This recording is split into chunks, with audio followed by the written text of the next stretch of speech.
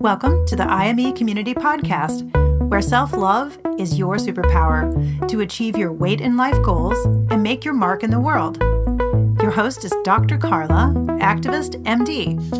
If you're a teen who's looking to revolutionize your health and can't wait to follow your dreams, welcome to the IME community.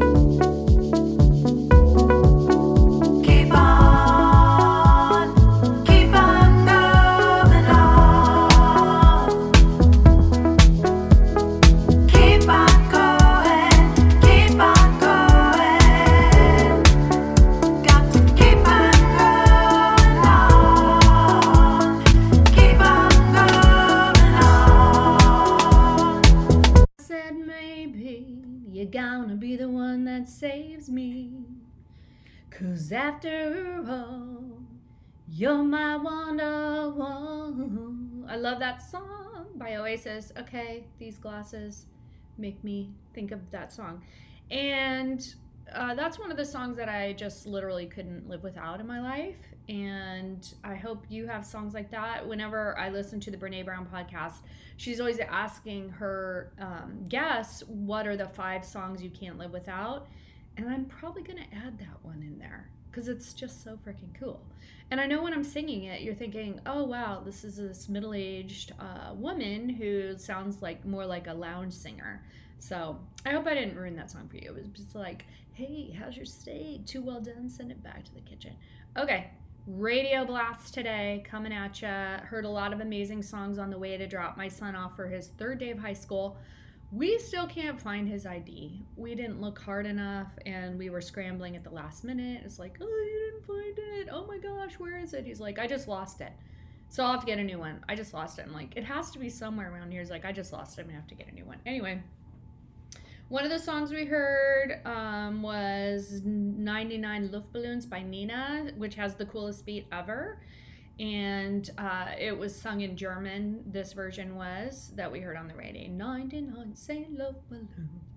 Anyway, cool song. Check out the beat. All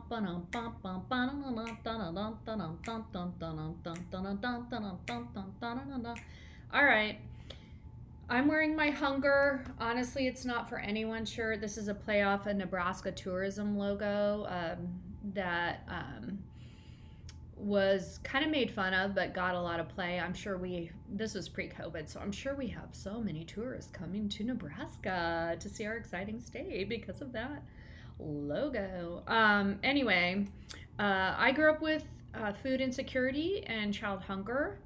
And I was on the board of the Food Bank of Lincoln, an amazing organization. Shout out to all of my peeps there for 9 years. And it was amazing to advocate for the child hunger programs, a program called Bridges Out of Poverty that they do, and to get more healthy food access, increase SNAP benefits. And so it's amazing. So if you have the ability, if you're a parent listening, a doctor, and you want to become, or a teen for sure, these are the organizations that we need volunteers for. And if you are able to serve on the board, if you're able to donate, make sure you're giving food that you would eat. That's really important. And don't give your crap food that you have left in the pantry, okay? You wouldn't believe what people do. I remember meeting with the executive director, Scott Young, who's my good friend. He's retired now, and he's such a compassionate person, but he was telling me as I was coming onto the board that they literally have people who'll drop off like black bananas and say, if people are hungry enough, they'll eat them. And it's just like such a gross story. I mean, it's just like, please have the dignity and integrity to donate food that you would actually eat. And if you can donate every to your hunger programs locally in your community is what it's all about. So please, if you can, then do it. All right. If you can't, please, and a lot of people who haven't needed to access these resources like SNAP benefits or food pantries or food banks, a lot of people who hadn't needed to access these pre-COVID or now with COVID and the financial strain, accessing those. And I'm telling you, like, there's no shame in that. Please, people are there to help. Everybody is a part of the community. You never know when you could be in that situation. And nobody, as my mom would always say, nobody's better than anybody else. Nobody's better than anybody else. And I know, like, what it's like to grow up with food insecurity and hunger. And the reason that my sisters and I dealt with that was because of my mom's depression after my parents got divorced. And so it's like she just couldn't function very well. Anyway, that's a lot about it. But anyway, I've been fighting with Fat Doctor UK. I wouldn't say fighting. I mean, it's just like on these social media platforms, I've been arguing with her on TikTok. I really agree with a lot of her content, but I also I would say I'm like 50-50 with her content.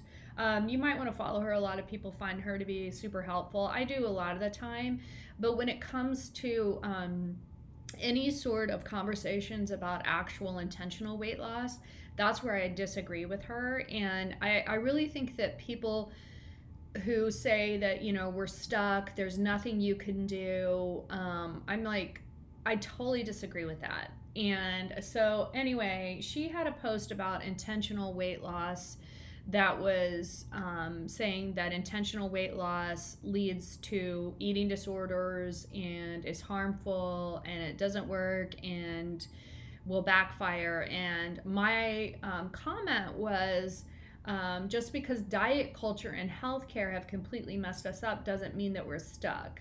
You can reach your health goals in a healthy way, which, and then I got one comment reply from, and I'm not putting a lot of heads time into this, okay, I promise. Okay, so I got one reply from a woman that's like, hey, bestie, I'm not feeling any shame about my body. I'm like, awesome. Yay, good. That's the goal. And I'm, running a 10K 3 times a week. I'm like, wow, that's awesome. It's better than me. And I feel no shame. And I'm like, okay. Like, she's like, I'm healthier than a lot of thin people. I'm like, okay. I'm like, that's awesome. That's incredible. Way to go. That's inspiring. I don't think there's anything there. And then Fat Doctor UK this morning did a duet response to my post, so I'm going to play it for you. And again, follow her. She's got a lot of good things, she says. When did I ever say otherwise? I'm talking about weight loss. You're talking about health. Those are two completely different things. No. Of course, you can do everything in your power to improve your health. That being said, you have absolutely no control over your health. That's not true. I've been a doctor for almost 20 years, and I can assure you that no matter what you do, no matter how quote-unquote good you are, you cannot control your health. People who make comments like this don't understand the social determinants of health and how important they are and how much of an impact they make on our lives. I say it time and time again. Health is a privilege, not an achievement. I agree. So yes, do what you can to live as healthy a life as you possibly can, but please don't assume for 1 second that will have a major impact on your outcome. So I agree with part of her statement, and we're not saying, disparate things here, but obviously I totally disagree with the summary. We can, as individuals, take control of our health, and we can optimize our health, and health and weight loss done in a healthy way are not two different things, okay? And I just think that it's, to say we're stuck and that our health is completely determined by our environment. Now, it's totally true that I believe health is a privilege in our society. We're seeing that even more with COVID. And I'm a doctor who's been addressing social determinants of health for my entire career. So, I've started a nonprofit, and I'm not going to defend all my work. Addressing adverse childhood experiences.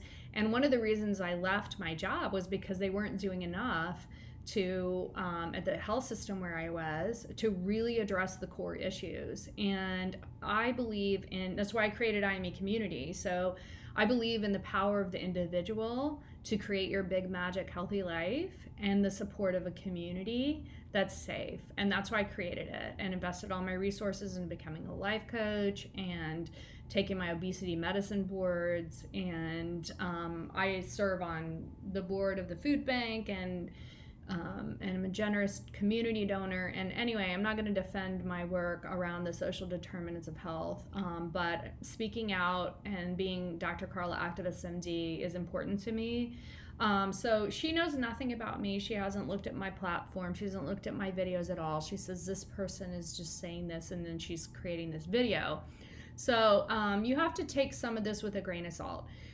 And I'm going to ask you, what do you want? What do you want?